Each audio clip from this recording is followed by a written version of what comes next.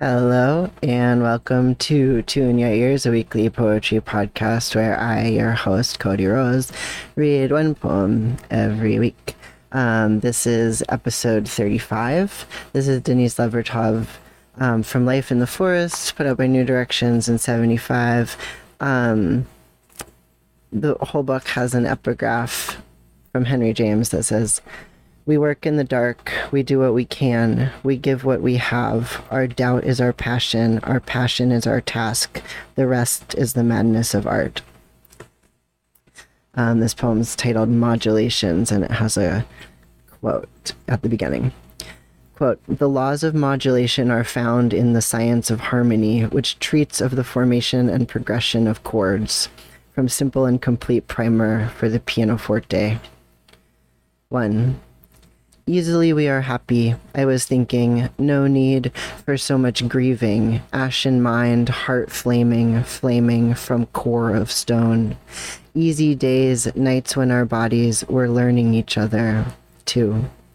But that perfection, nectarine of light, you bruised it, impeccably conscientious, gave it a testing pinch, reminding me of my status in the country of your affections, second-class citizen. Don't you know I already hate to be told what I know already? Remember the custodian telling us, this chair is beautiful, this is a beautiful table. What I knew I'd taken already on terms of my own, not as defeat, but with new freedom, from false pride, from measuring my value to you in a jeweler's finicky scale. And the heart's affections are holy. We have known that, but have loved to hear it again for the sake of his life who said it. And what the imagination seizes as beauty must be truth. Yet there are hierarchies within that truth. 3. Nectarine of our pleasure, enclosed in its own fragrance, poised on its imaginary branch. I imagine too quickly, giving to tenuous things hasty solidity, the irresolute shadows of perfect equilibrium. For you, then, our days and nights had not been a river, flowing at leisure between grassy banks. You thought I would try to force the river out of its course? You didn't trust me. 4. Or perhaps indeed we did after all share our pleasure having the nectarine, but even as we drifted downstream at ease and the golden juices stained your mind's tongue, anxiety arrived from your hometown, wearing black, waving her umbrella. 5. Since I must recover my balance, I do.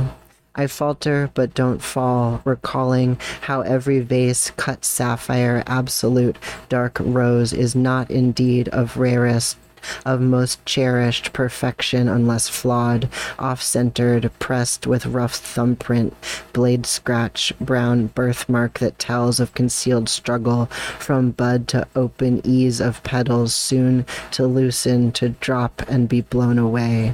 The asymmetrical tree of life, fractionally lopsided at the trunk's live center, tells where a glancing eye, not a ruler, drew strength from its mistake.